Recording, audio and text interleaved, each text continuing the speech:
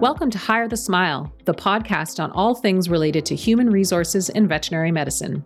Join me, Katie Ardeline, and my colleague Mike Pownell as we discuss how to support and take care of the people who are instrumental in making your business a success.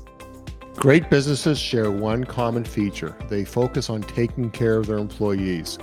They create businesses where everyone feels empowered and motivated to be the best they can be.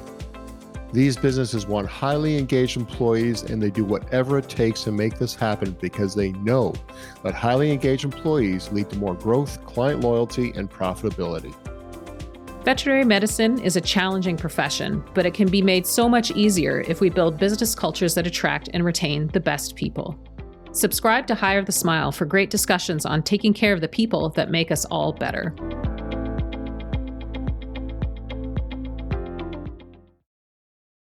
Hi, I'm Mike Pownell, and welcome to another episode of Hire the Smile, our podcast relating all things human resources in the veterinary profession. Once again, I'm joined by Katie Ardeline.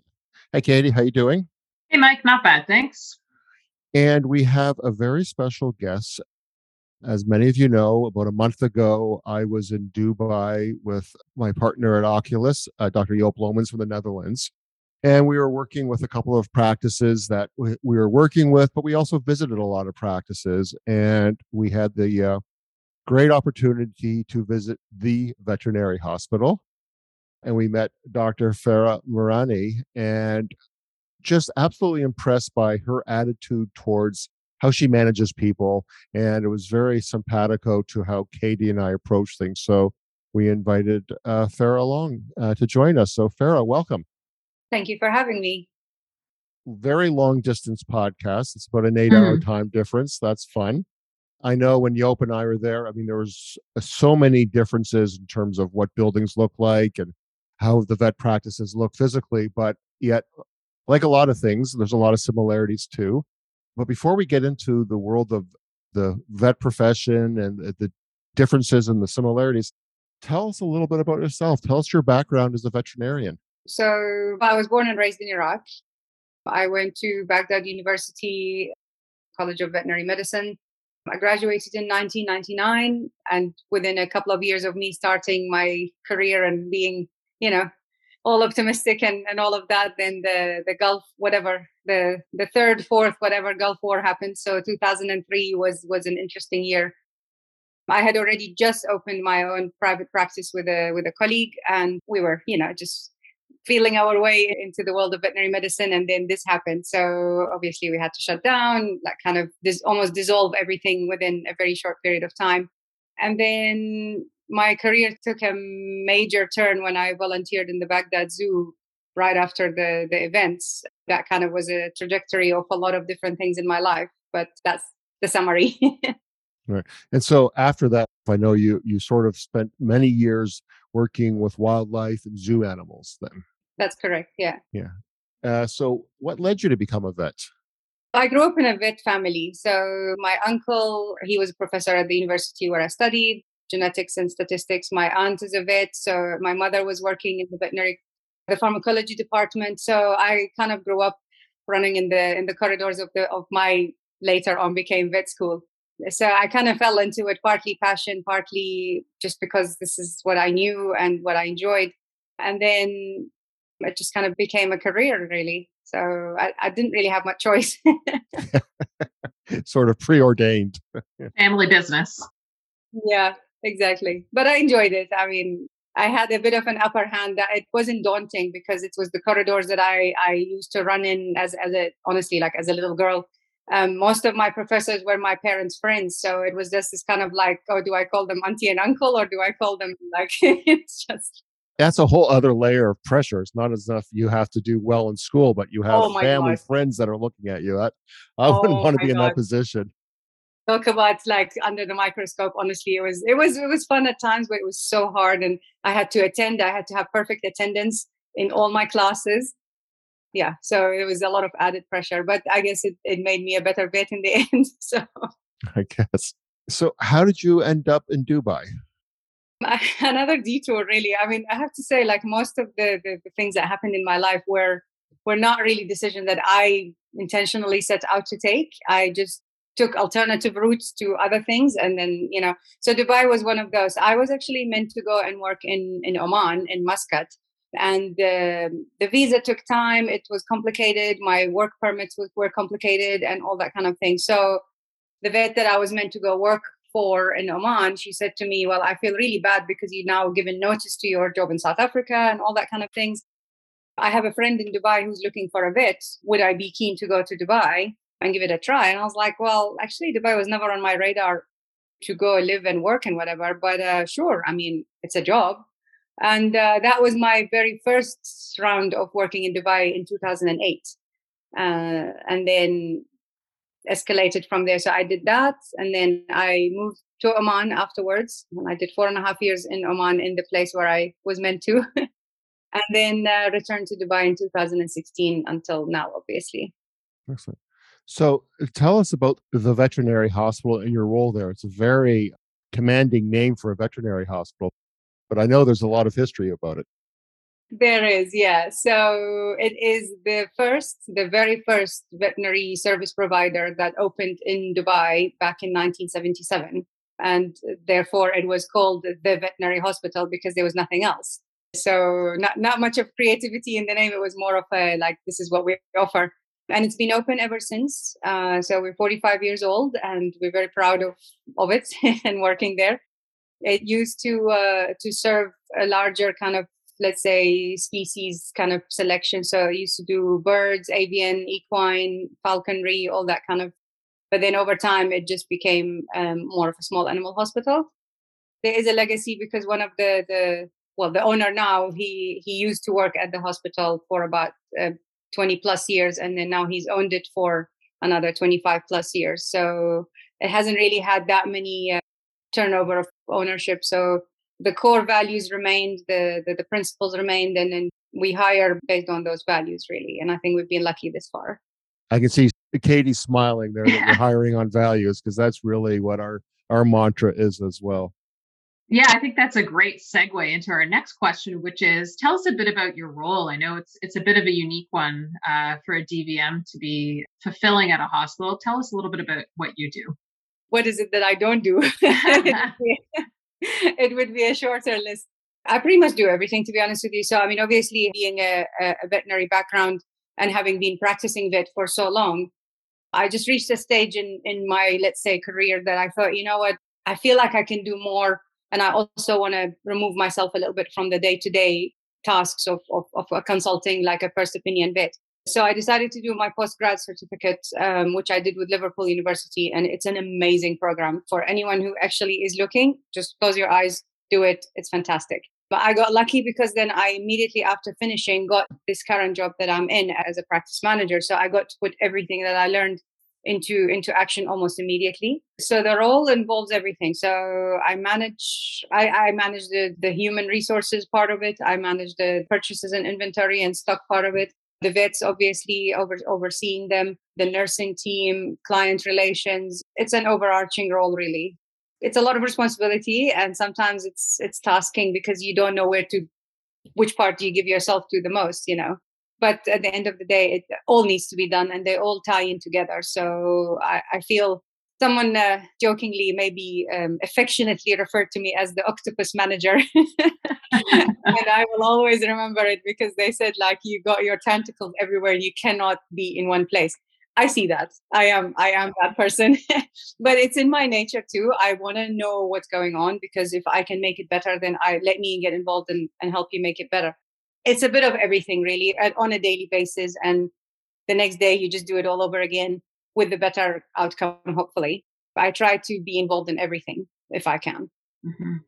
So you talked just a moment ago about, hiring based on core values and all that stuff. So tell me, I have an inkling about what your philosophy is as far as managing people goes, but can you let us know sort of where you're coming from in that regard?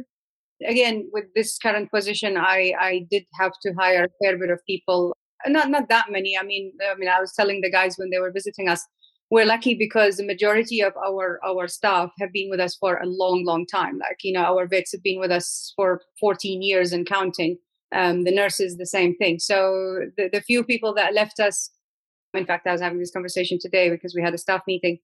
But the few people who left us because they moved back to their home countries, not left us because they were like bleak with the circumstances and work conditions and wanted to leave. So I take great pride in that. Mm-hmm. So the people that I then had to interview to replace and take on, I already had higher expectations, and I had a very, very tough selection process because they needed to fit what we are and who we are. Plus, obviously, ideally bring something with them to the table. It's tough hiring in Dubai because you don't always get lucky with having people with veterinary background. So they've either worked elsewhere and you get lucky, but then they also come to you with, let's say, preconceived ideas and or things that they were already drilled into them in another place. And then you need to have to like override that and install like the things that you want. We got lucky because we found people outside the industry that they had the right attitude, that then they were actually suitable for us. So for me, it's just finding the people with the right attitude that we can build on, and giving them the veterinary background knowledge is actually something that we can work with. Because if they don't have the right attitude, I just can't work with them. Like you can't, where do you go from there? You know?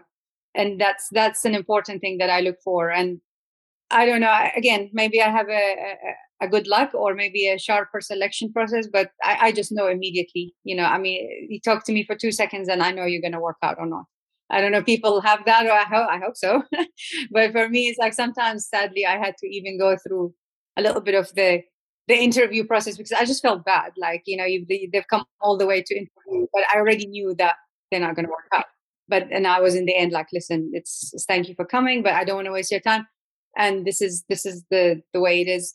Some might think I'm a bit blunt with that, but there's no need to not tell it as it is. You know, you're either suitable or you're not. So I feel it's fair to them and fair to my time and their time not to keep their hopes up and so on. So I think a little bit of bluntness is not a bad thing.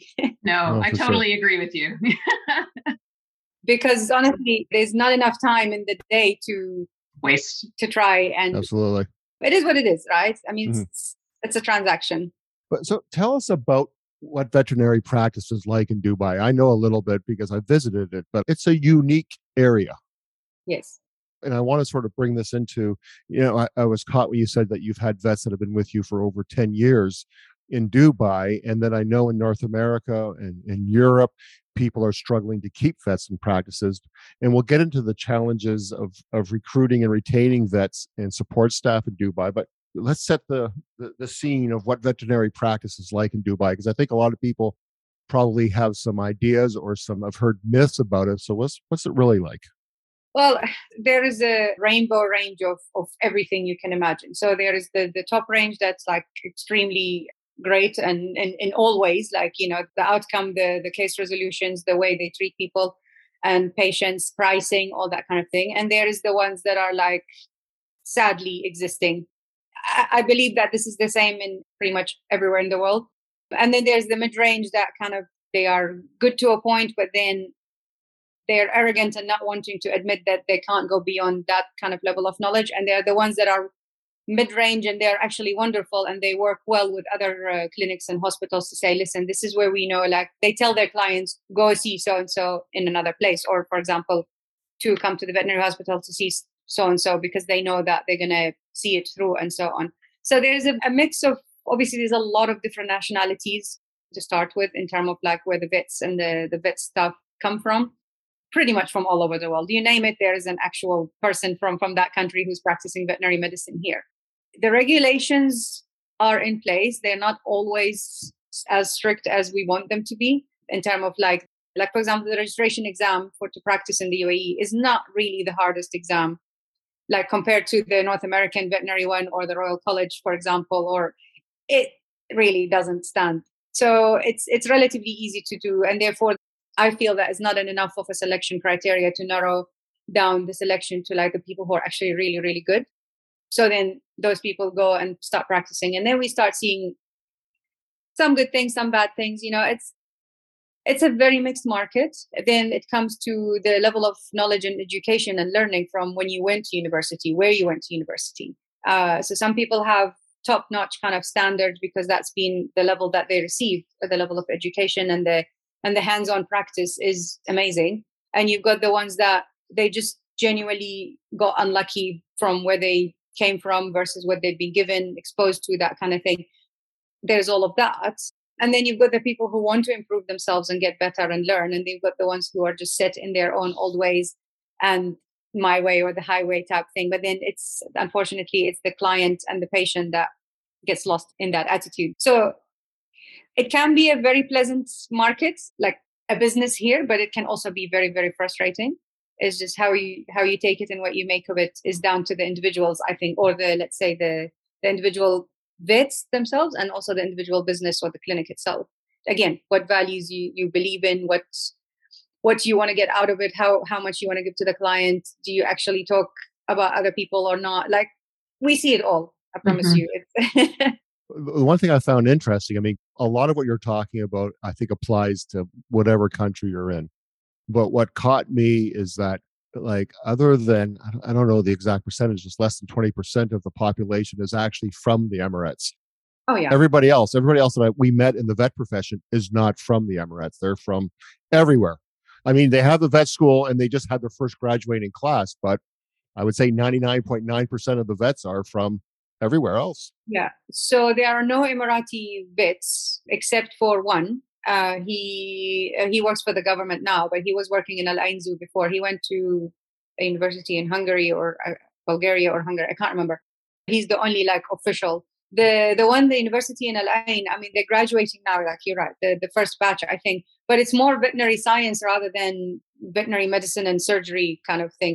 I don't think the curriculum is graduating like hands-on practicing veterinarians.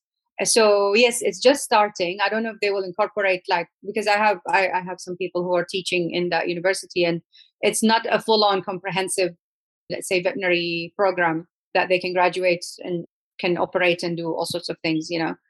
So yes, it's very limited, and we're all expats from all over the world. Same with the nursing teams and all of that. So it's very noticeable and palpable, and it can create some issues, but can also work nicely to our advantage at times, you know. So it's a very, very diverse, let's say, society when it comes to the professionals. You said that it's a very diverse and global workforce that's available in Dubai. So what are some of the challenges that you have recruiting and retaining vets and support staff? So salaries is the biggest challenge, of course. Everywhere. Sometimes you have the right candidates and you just want them and they're going to fit perfectly, and but then their salary kind of bracket or expectations versus what you're actually willing or able to offer them is completely not matching, and you end up kind of missing out on that. Sometimes it's the bottom line of, like, so there are other clinics that I don't know how, but I know that there are other clinics that they are offering astronomical kind of salaries for what they should be offering. So they're kind of ruining the market for the rest of us, which then you now find yourself competing to get the best out of those people before they go to the other place. But again, knowing what I know, 9 out of 10 of those people get recruited because the salary is amazing. And then within their probation period, I start getting emails from them saying, actually, you know, the grass is not greener. Can we be considered for a lesser like for what you are offering us? We don't mind, because they can see that there is a difference in the, it's not all about the money. Yeah, okay, we're all here to get a decent living. You balance it out with your work environment, with the time off that you get, with the hours worked, with all that kind of thing. The labor law here is not too clear, to be honest with you. It's always a gray area. I mean, we sometimes, I read it sometimes a million times, just try and make sense of the sentence and which way can I go with it. And it's like, it's not too clear, but it's vague enough to confuse everyone and to be like interpreted as you wish it to be. So then this becomes tricky when it comes to recruiting and all of that, because they say they're going to give you however much salary, but then your work hours and whatever is like ridiculous and so on. So it just ruins it for the rest of us.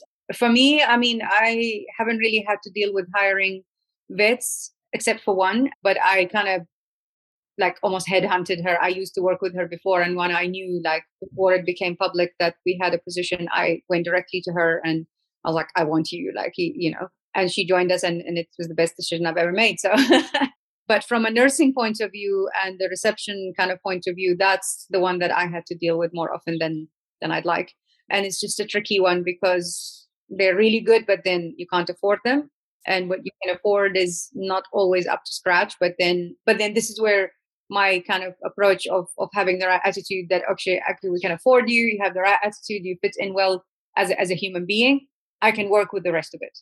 We can train you, we can get the most out of you, we can build you up, and that kind of thing, because then it's okay. Then you become, over the years, you become invaluable, right? And hopefully we keep that person, and that's been the case. So Can you share what the limitations or what, I guess the word is requirements, because it's a different requirement for veterinarians in terms of how many years they've been in practice. It's not like you can just graduate vet school and where I yeah. am in Canada and start tomorrow in the UAE.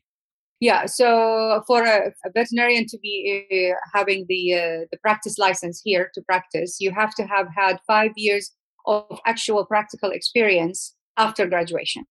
So if you graduated and worked in a lab for 5 years, that doesn't actually count. You need to have like clinical practical experience for 5 years post graduation to be considered for the license. If you have 2 years, between 2 and 5 years, then you can be hired as what they call a veterinary assistant.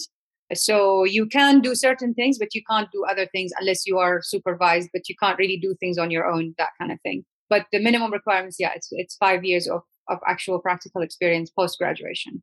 That's the big thing here for the UAE. The rest is the usual, like you have to have your equivalency paper. So you have the university papers attested, and then kind of, if it's a different language, then translated to English, and then sent through like the embassies and all of that, the country of your graduation, to be sent to the Ministry of Higher Education here in order to kind of neutralize it or get the equivalency that, okay, you have a degree that is equivalent to what we expect. And then, so it's a bit of a process to get those papers done. Once you have those papers, the rest is actually okay. Then you register for the exam, for the licensing exam, and it just rolls from there. The rest is fine. And you obviously, I mean, and you don't need to have a job offer to do all of that. You can't, like, I know a lot of vets who have moved to Dubai, either joined a spouse or something. They're just doing it anyway, just to have. So you don't require a job offer to be able to process your papers. Once you process your papers, you become gold, because most clinics want to hire you if you have your equivalency papers, because the hassle of doing it, it's consuming. So, you know, if you have it, then you've already fast forwarded your employment by like 10 times. So what's the attraction of Dubai? Because I know before I went there, I mean, you hear these, oh, they pay you a lot, you don't pay taxes. I mean, that's one aspect. But as you said, you've had vets staying there for 14 plus years. Why Dubai? So yes, of course. I mean, the salaries, all in all, the salaries are good, and yeah, no tax. But all that aside, it's the quality of life. So we often refer to it, people who've lived here before or they're still living here, it's all referred to as the bubble. So we feel like we're living in a bubble. It's a beautiful bubble. It's not real life. Living in Dubai is not real life. And I know from when I moved back to South Africa in between jobs, and I know from friends who moved back to their home countries, when we communicate with each other, it's like, it's not real life here. But when you leave it and you realize, it's like, oh, what do you mean I don't have a gardener that comes 6 days a week? What do you mean I don't have my car washed every day for very little money? What do you like? It's silly little things, but then when you add them on, we realize how spoiled we are. It's obviously very, very safe, like in terms of the actual human safety. Like you can stay out late at night, your doors are unlocked, especially families with children, or, you know, if they started single and now they have children. It's a super safe environment for bringing up a family. It's, let's say, I mean, maybe, what do I say? It's user friendly. Because it just life is easy here. Like, I know we call them champagne problems because there's the things that people moan about as unrealistic when you look at the bigger picture of what actual problems are. It's a smooth life, like you really feel comfortable. So when you add a good income to it, you add a quality of life, you go out for 5 stars, first class dining, all these kind of experiences, it adds up to become, actually, it's quite comfortable. Mm-hmm. You can travel pretty much anywhere you want in the world for not a lot of money, because it's quite central as well. So that adds to the lifestyle of people. Like, I know our vets, they love going away as many times as they can throughout the year. And sometimes it's just a quick trip. Which vet doesn't want to go for 4 days to the Maldives for like a refresher and to come back? But you can Mhm. do that here because it's nearby and somewhat affordable, like with what you get earning and so on. So it's appealing, right? Like, Right. I just think of the American veterinarians that have such a high debt load that Dubai or Abu Dhabi would be just great places for them to go because you can make money at a minimal tax rate and pay your debt off. absolutely, and clear your debt. Yeah.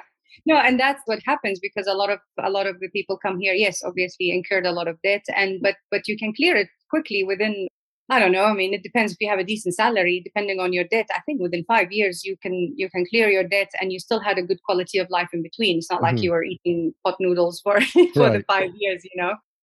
So yes, it's from that point of view, it's very appealing, and that's why we have a lot of international vets coming in. And if the going is good and the job is good and they're happy, very few people think of leaving or changing jobs because why would you? Yeah. Plus the annual leave is, especially as our vets, we get 45 days off paid. I mean, a year. That's, and plus public holidays, plus all that kind of things. And we get CPD allowance, we get CPD days off, all that kind of thing. So collectively, when you add it on, you're like, okay, that sounds amazing. So Right. it's appealing in many ways. Well, And I think also we get away with a lot here in terms of like the clientele are, as much as we think they're actually difficult or demanding or and they are, trust me, comparing them to like having worked in South Africa or like in the US, or like I hear from my colleagues have worked in the UK and so on, we get away with a lot here. Like there's a lot of allowances and forgiveness and everything, as opposed to like it's not a litigious society, let's put it this way. So people are not out to, yeah, okay, social media sometimes gets a bit kind of nasty, but it is what it is. But it's not a litigious society where like they can go and just hang you dry to the veterinary council, or it's comfortable. I mean, even though, and like you feel like you're not supposed to make any mistakes or anything, but you're comfortable. Like you're mhm. not worried about like who's gonna bite you, basically. You can be a human and makes Yeah, yeah. You mistakes. can say like, look, I made a mistake. Listen, let's talk about it. It's like people are a bit more open, I think, to it and amenable to it than like I would compare it to the States. It's like, oh no, I'm just gonna go and like complain or Mhm. so I think that's the level of like it's not as hectic and as intense and as pressuring as maybe other parts of the world. Right. Yeah. This has been fascinating. I'm glad we had the chance to touch base again. I know Yop and I really enjoyed visiting your practice and all the other practices we visited. Well, and there's so many differences and yet a lot of similarities. And I know, as you're talking here, as you hire for the attitude, and that's actually why we hire our podcast is hire the smile. Is we're hiring the attitude. Yeah. The rest you can just train. And so Exactly. Hire for attitude, train for skills, hey? yeah. Yeah. Well, thank you very much, and enjoy the rest of the year. Thank you. Thank you very much. Thanks, guys. So we're in the listener question portion of our podcast, and love to get a question here. We have one from a listener in Switzerland. The question is, Dear Dr. Pownall, how have you implemented the 4-day work week in your practice? Going from 5 to 4 days means for me a wage increase of 20% because the staff would be working 4 instead of 5 days for the same salary. That's a great question, and that is something that I stressed about that very first year. So let me just give some context. You've heard us talk a lot about employee engagement surveys. So we did an employee engagement survey in our practice, the first one we did. And what we found is our vets scored about 10 percentage points lower than our support staff. And looking at the comments, it really told us that the vets were just tired. They were getting burnt out, just relentless pace. And we knew we had to do something. So we're an equine practice, and we looked at other practices in the area, primarily companion animal practices. And we saw that vets worked maybe 3-4 days a week. And we're like, if we're going to be competitive in this market, we've got to be able to offer the same kind of wages, hours that a companion animal practices have. So I bit the bullet. It was one of those things like we have to do it because if we don't do it, we're going to lose vets. It was simple as that. And so I sort of came up with the idea. I said to everybody, I was like, let's go to a 4-day work week. we're going to pay you the same, but my thesis was that you're going to be happier, you're going to be enjoying practice more, and by virtue of that, you'll be more productive. It was all on cross fingers and a prayer that this would happen.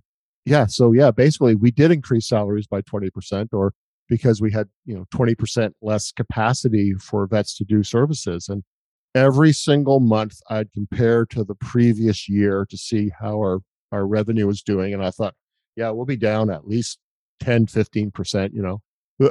At the end of the year, our sales were up 13%. So 20% less capacity, our sales were up 13%. And so what explains that? I think a couple of things. One is our vets were happier. And because they're happier and they're enjoying life more, they did more and they were more engaged. And so I would think of it before, like, you're busy and you're like, I should do this test. I don't have time. I got a bunch of other appointments and I'm just going to, next time. Now it was like, well, you know what? We've got to do that ultrasound. Let's do it. And the vets were less stressed, so they were communicating more with clients. And so it was just overall just a better attitude. And ever since, our sales have gone up every year. We've been enjoying on an annual growth rate of 9% each year. In preparing to answer this, I was like, it's not good enough for me to just talk about what we have done for 4-day work week, but just there's an article from Forbes magazine that we'll post. And it said why companies should consider a 4-day week. And it just uses a lot of examples of different countries, different industries, different companies, that they all find that going to a 4-day work week has a lot of benefits. It reduces overhead and costs in some places because you're using less electricity, less supplies, what have you.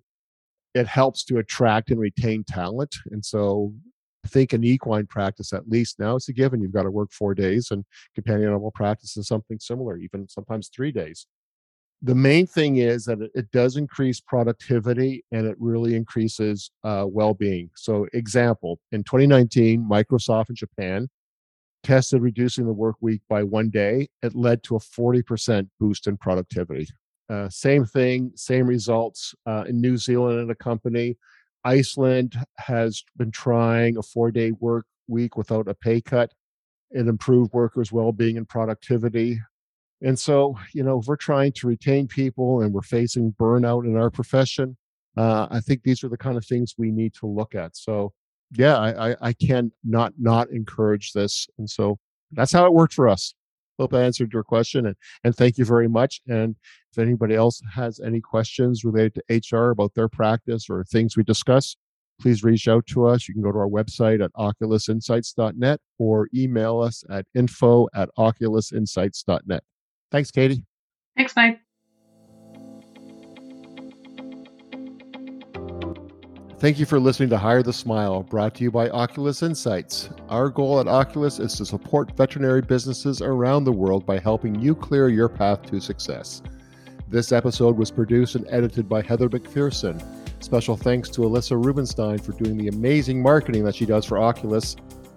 You can see what we are up to by checking us out on Facebook, Instagram, and LinkedIn, and our website, oculusinsights.net.